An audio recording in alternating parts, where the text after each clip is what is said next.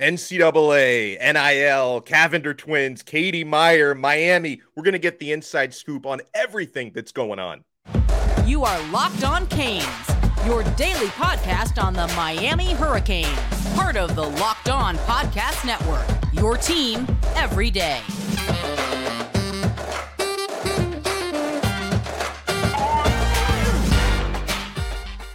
I am Alex Dono, your host. I'm a University of Miami alumnus, longtime South Florida sports radio vet, and contributor to allhurricanes.com. And thank you so much for making Locked On Canes your first listen today. We're available free wherever you get your podcasts and available free on YouTube. So, last week, it was on Friday when the findings and sanctions on that NCAA NIL investigation were announced. You've got some Hurricanes fans, freaking out, wondering what's going on. You got rival fans taking a victory lap since Miami is apparently on probation. But I wanted to get clarity on this, and who better to get clarity from than Darren Heitner, attorney at law from Heitner Legal, who has actually represented the Cavender Twins for about the past couple of years. So, Darren, first of all, thank you so much for taking some time, and I hope you're doing well on this fine Monday morning.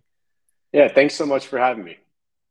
It's my pleasure. Okay, so first things first, I want to read just a quick excerpt here from the Committee on Infractions statement, which seems, a little contradictory to me, where they write, the investigation did not develop any facts directly linking activities around name, image, and likeness to the prospect's recruitment to or decision to enroll at the University of Miami. During this review, however, the panel was troubled by the limited nature and severity of institutional penalties agreed upon by Miami and the enforcement staff, namely the absence of a disassociation of the involved booster. So, it sounds like they even admit that the Cavenders did not base their decision having anything to do on that meeting, and yet they still, wanted more severe punishments. I'm a little puzzled by all this, Darren.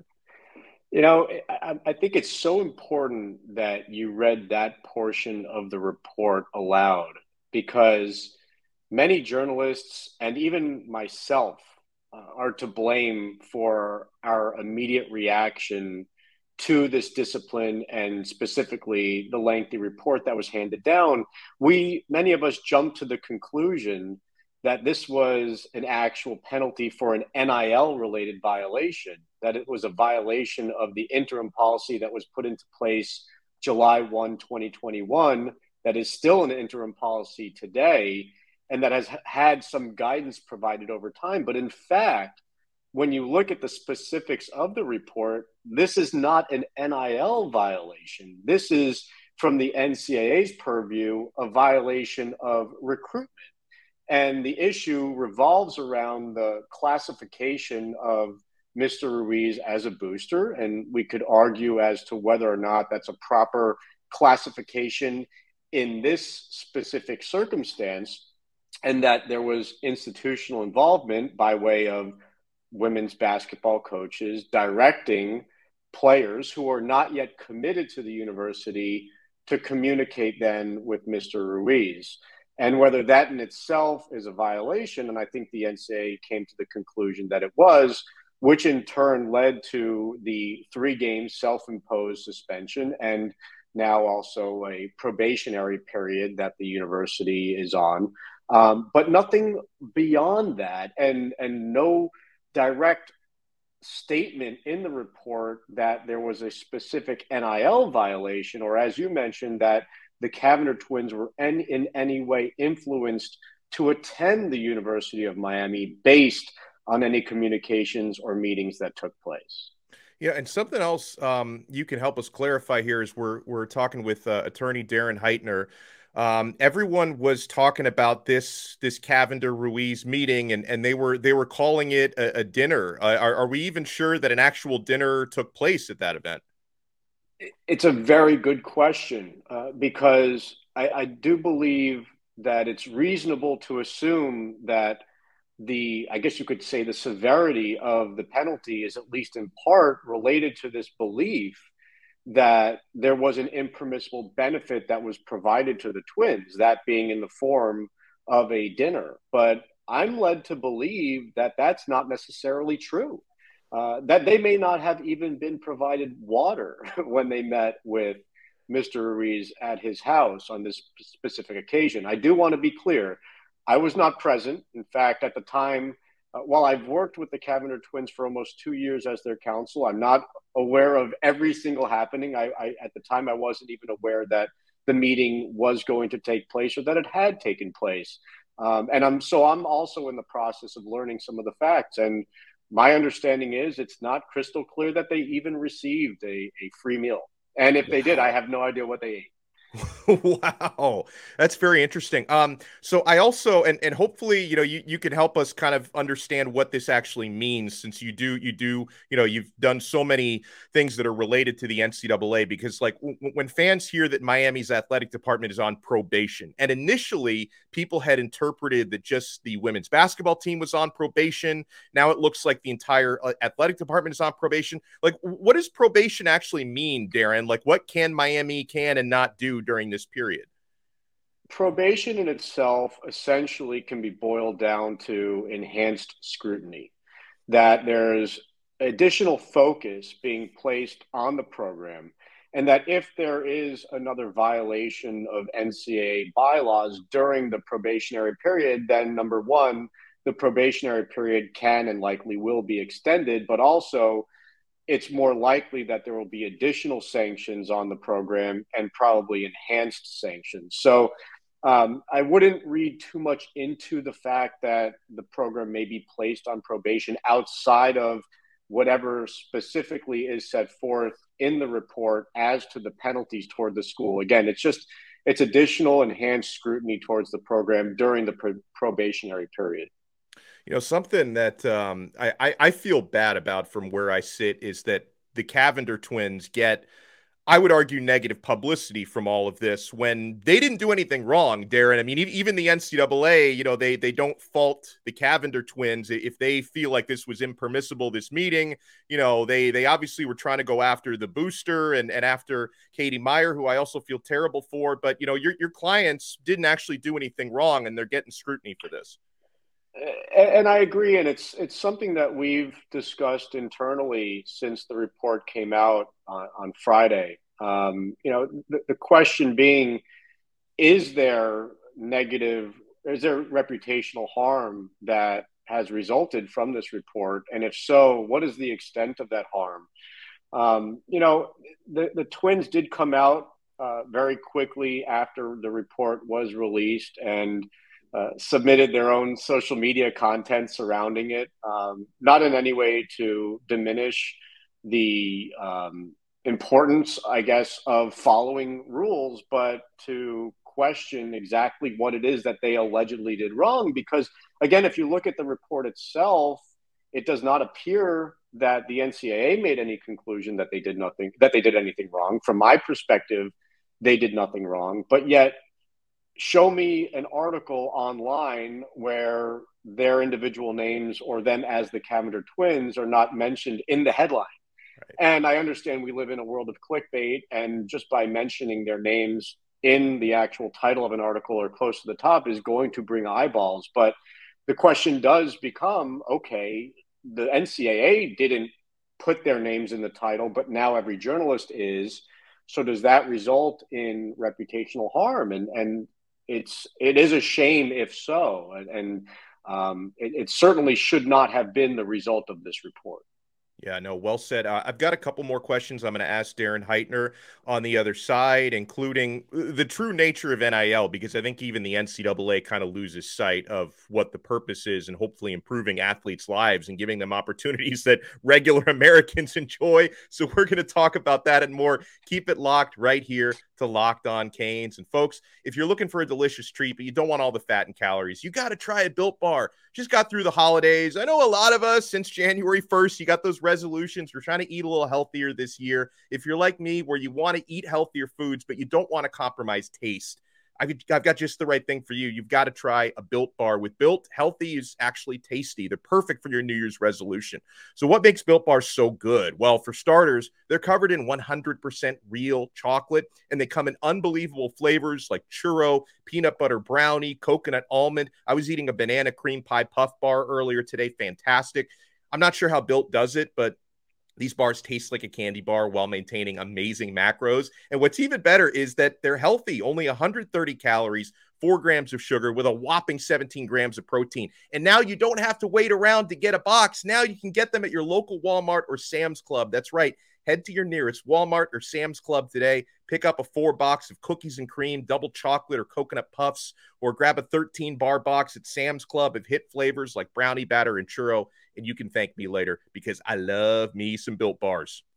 Thank you so much for making Locked On Canes your first listen today. Alex Dono alongside Darren Heitner, attorney. He represents the Cavender twins, and he's given us some insight on what's going on between the NCAA and Miami. And, Darren, you talked about like provisional NIL guidelines. Just as a journalist, it's frustrating for me to kind of try to understand what is allowed and not allowed with name, image, and likeness. Now, you brought up a great point in the opening segment that based on the NCAA's findings, this Cavender twins situation wasn't even really an NIL thing.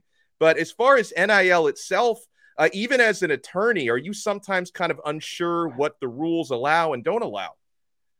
Well, I try not to be, but if you're confused and if journalists are, imagine how athletic departments across the country have been going back to July 1, 2021, and including through today. You had a period in time from July 1, 2021, really until October of 2022, where you had this very basic interim policy that said there must be quid pro quo in every deal. There can't be inducements to enroll at a university. And there can't be pay for play, nor can there be payment from the university to the athletes. But that was basically it, supplemented by a 3-page question and answer document, which, oh, by the way, does say that boosters can enter into deals with athletes. So going to October 2022, all of a sudden the NCAA reveals new guidance. But that guidance also does say that universities, their staff, can engage with what they call NIL entities, including NIL collectives, to inform athletes about NIL opportunities. And that schools can go as far as to provide information to athletes about opportunities that the institution has become aware of, which includes opportunities from boosters or collectives. Mm-hmm. Where I think going back to this whole conversation about the Cavenders, where there becomes a question is it that the school can provide this information to all athletes, whether or not they're already committed or enrolled at the university? And if you look at the guidance itself, it's ambiguous. So I think what the NCAA did, in fact, what I believe the NCAA did here was looked at other bylaws on recruiting, because these individuals were not yet committed nor enrolled, while they may have been in the transfer portal. By connecting them from the institution side to what, again, the NCAA characterizes as a booster, and that may be up for debate in this particular circumstance, that was deemed a recruiting violation as opposed to necessarily an NIL violation. Wow. But yeah, there's a lot of questions that are asked on a daily basis, and I get them all the time from athletic departments. And now, the state of Florida recently changed their regulation where now coaches can get involved in facilitating NIL deals, which now kind of makes me feel like Katie Meyer, like based on the new precedent, wouldn't even be in any trouble based on the way that, the state of Florida is now moving forward. So, and again, this is where there's a lot of confusion in the space. What the state of Florida did by modifying its existing NIL law was it actually just removed a prohibition that existed at the state level. And the prohibition was on schools and staff causing compensation to athletes. There was a question as to what causing compensation was anyhow. It was sort of vague and overbroad. What it didn't do, which, by the way, a lot of journalists are wrongfully reporting, but what it didn't do was say that causing compensation is allowed. It just said that it's no longer a prohibition at the state level. So we still have to then address the fact that the October 2022 guidance from the NCAA does say that it's impermissible for a school to communicate with an NIL entity, again, a collective, regarding a specific athlete request or demand for compensation, or even encouragement for the entity to fulfill that request. The school can't be involved in negotiating any sort of NIL opportunity. So there's still a line in the sand between what the school can do, which again is provide information to athletes about opportunities that the schools become aware of, but that's where the involvement has to end. It can't go further and actually negotiate terms or even speak further for the parties within a potential transaction. So the state pulled back on restrictions, but the NCAA still has its own restrictions that need to be abided by. Okay, that was something I was not aware of, how some of that fine print looks on that. So that is really informative. And Darren, as someone who helps facilitate NIL deals with athletes, do you feel like people lose sight as to what NIL is actually about? Because for decades, people like me have been screaming that it's crazy that players have not been allowed to be provided meals or sign autographs or do commercials. And it's like, now that we have that, people are then complaining because they think, oh, well, this school's doing it wrong and they're getting recruits we can't get. So it's like, I don't know, fans are just never going to be happy with this process. But do people lose sight at the fact that it was ridiculous when NIL didn't exist? And now maybe we need to appreciate the fact that these athletes can actually improve their lives and their families' lives. And this is a much broader conversation that we can and perhaps should have. Yeah.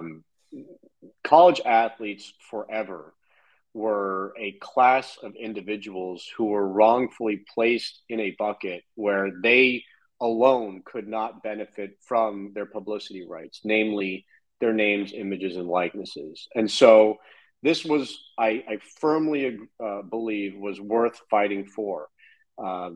We've seen amazing results where athletes are able to raise money for charitable efforts that they couldn't do in the past. They're able to actually engage with brands and do endorsement deals, do public appearances, sign autographs, create NFTs and make money. And whether it be to buy a fancy car for themselves or to actually just support their families, that many of these athletes come from such depressed socioeconomic backgrounds and desperately need this money, and they're able to support their families in a very important way that they couldn't in the past. Or to what you mentioned, just being able to pay for meals. It was difficult. I know a lot of people don't understand or appreciate this, but many athletes just didn't have the resources outside of the cost of attendance that they're provided with by way of their scholarships. And by the way, not every athlete obtains a scholarship to go to school. These are important pieces of the pie. Now, I get the gripes, which is that a lot of deals may be couched as NIL, but really they're inducements for athletes to enroll at universities. The problem is this is sort of the creative solution that many boosters or collectives have come up with because of the lack of really characterizing these athletes for what they are, which is employees. If they start receiving a portion of the revenues from media rights deals, or they become W-2 employees and receive salaries, a lot of that will go away. But it's going to continue in the meantime. And the only way that stops is if the NCAA proactively takes action against it. What's so interesting is 19, 20 months into all of this, no action has been taken thus far on that front.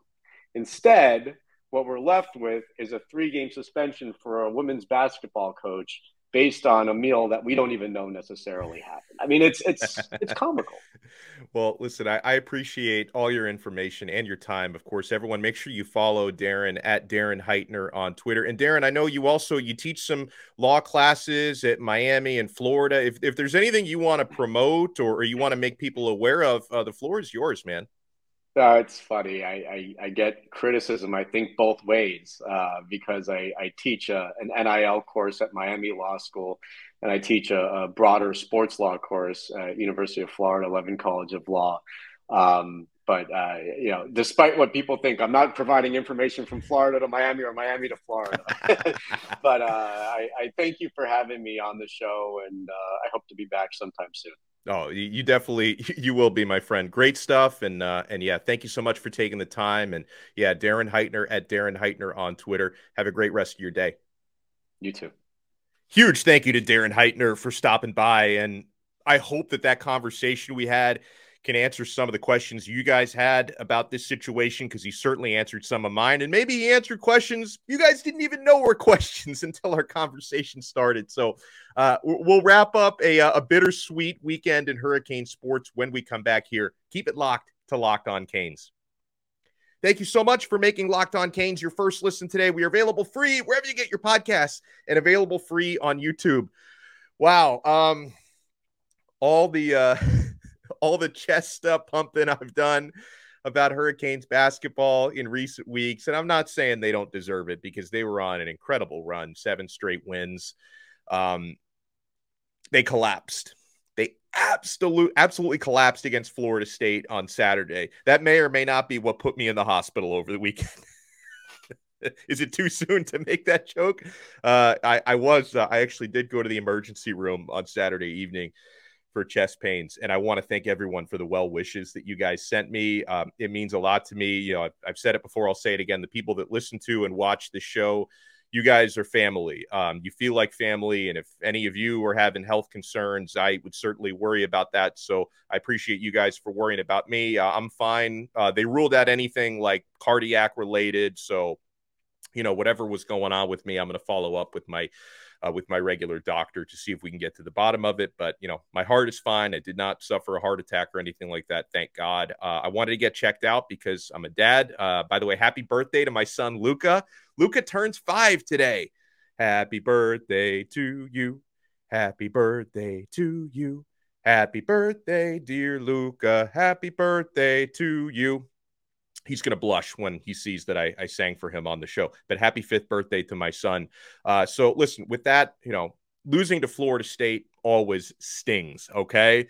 Miami punished Florida State on their floor the first meeting of the season, and Florida State pulled off what I'm sure their fans would describe as an epic comeback when Miami had a 25-point lead in that game. Miami fans would describe that as an epic collapse. Definitely didn't help that Nigel Pack wasn't on the floor. I don't think Miami would have lost that game if Pack had been on the floor for the Hurricanes, but no matter what, blowing that lead, Miami obviously is still going to be in the tournament. They still have a chance to win the ACC, by the way. Miami they can win the ACC by beating Pittsburgh in the finale. So I'm hoping we can look back on this collapse against Florida State near the end of the regular season as a learning experience, right? Whatever Coach Larinaga did wrong, getting too conservative at the end of that game. Hopefully he learns from that and it doesn't happen in the tournament. Hopefully those players who are on the court learn from that experience and it doesn't happen in the tournament. If Miami can use this as a wake-up call to make sure that these issues do not rear their ugly head in the NCAA tournament, I'm hoping that this catastrophic loss against Florida State can turn out to be a learning experience and we can see the silver lining from that. Meanwhile, the Canes baseball team keeps, I think they've hit 22 home runs already this season. They get a couple of sweeps. So I love to hear that about the baseball team. And I wanted to throw out some thank yous to those of you who have recently left us 5-star reviews on Apple Podcasts and Spotify. If you guys can do that, if you listen to the audio version, if you can take a few minutes to hit 5 stars and leave us a nice review, it goes a long way so people know that, hey, this show's not so bad. Maybe I can check it out. So we've gotten some new reviews from Dat Dude 239 writes 3-part statement. Ooh, and I'm going to get into this into a future episode, Dat Dude, because I know you actually gave us a content idea, and I'm going to get into this later this week, I promise. He says, can you give a player comp for the freshman linebacker, Bobby Washington? I'm a fan of this kid, and I believe he has a huge upside. Yeah, did you see Bobby Washington is one of the fastest players on the team? He's apparently faster than Robbie Washington, who's a wide receiver. He says, 2, thank you for giving us great insight on the daily and keeping us updated with recruiting and coach updates. He says, 3, can you give yourself a welcome to the U? I think you just wanted to hear me do that for some reason. So thank you so much for the nice review. We also got a review from Javi Spiro 33, who says, been listening to Dono for years on the AM dial, now here on Locked On Canes. 5-star review is well deserved, sir. Keep up the phenomenal work and go Canes. Thank you. Memphis King Mo writes in, Dono brings timely information and energy to the Hurricane Nations. I look forward to the intel. Thank you so much. And so, yeah, for those of you who've left us new 5-star reviews, thank you. If you guys want to do that, if you haven't done that, we'd like to give shout outs when the new reviews come in. So huge thank you again to Darren Heitner for joining us. Let's hope the Hoops team does not let anything like Saturday ever happen again. And let's hope Miami's got a new wide receivers coach soon. Let's hope Jason Taylor gets promoted. We talked about that on yesterday's episode. Make sure to check it out. #promote Jason Taylor. And guys, make sure you check out Locked On College Basketball. Make them your second listen after making us your first. Andy Patton and Isaac Shade take you through the college basketball landscape like no other in 30 minutes or less with big name guests, players, and coaches on the show. Locked On College Basketball, available free wherever you get your podcasts and available free on YouTube. We will talk to you again tomorrow on another episode of Locked On Canes, part of the awesome Locked On Podcast Network, your team every day.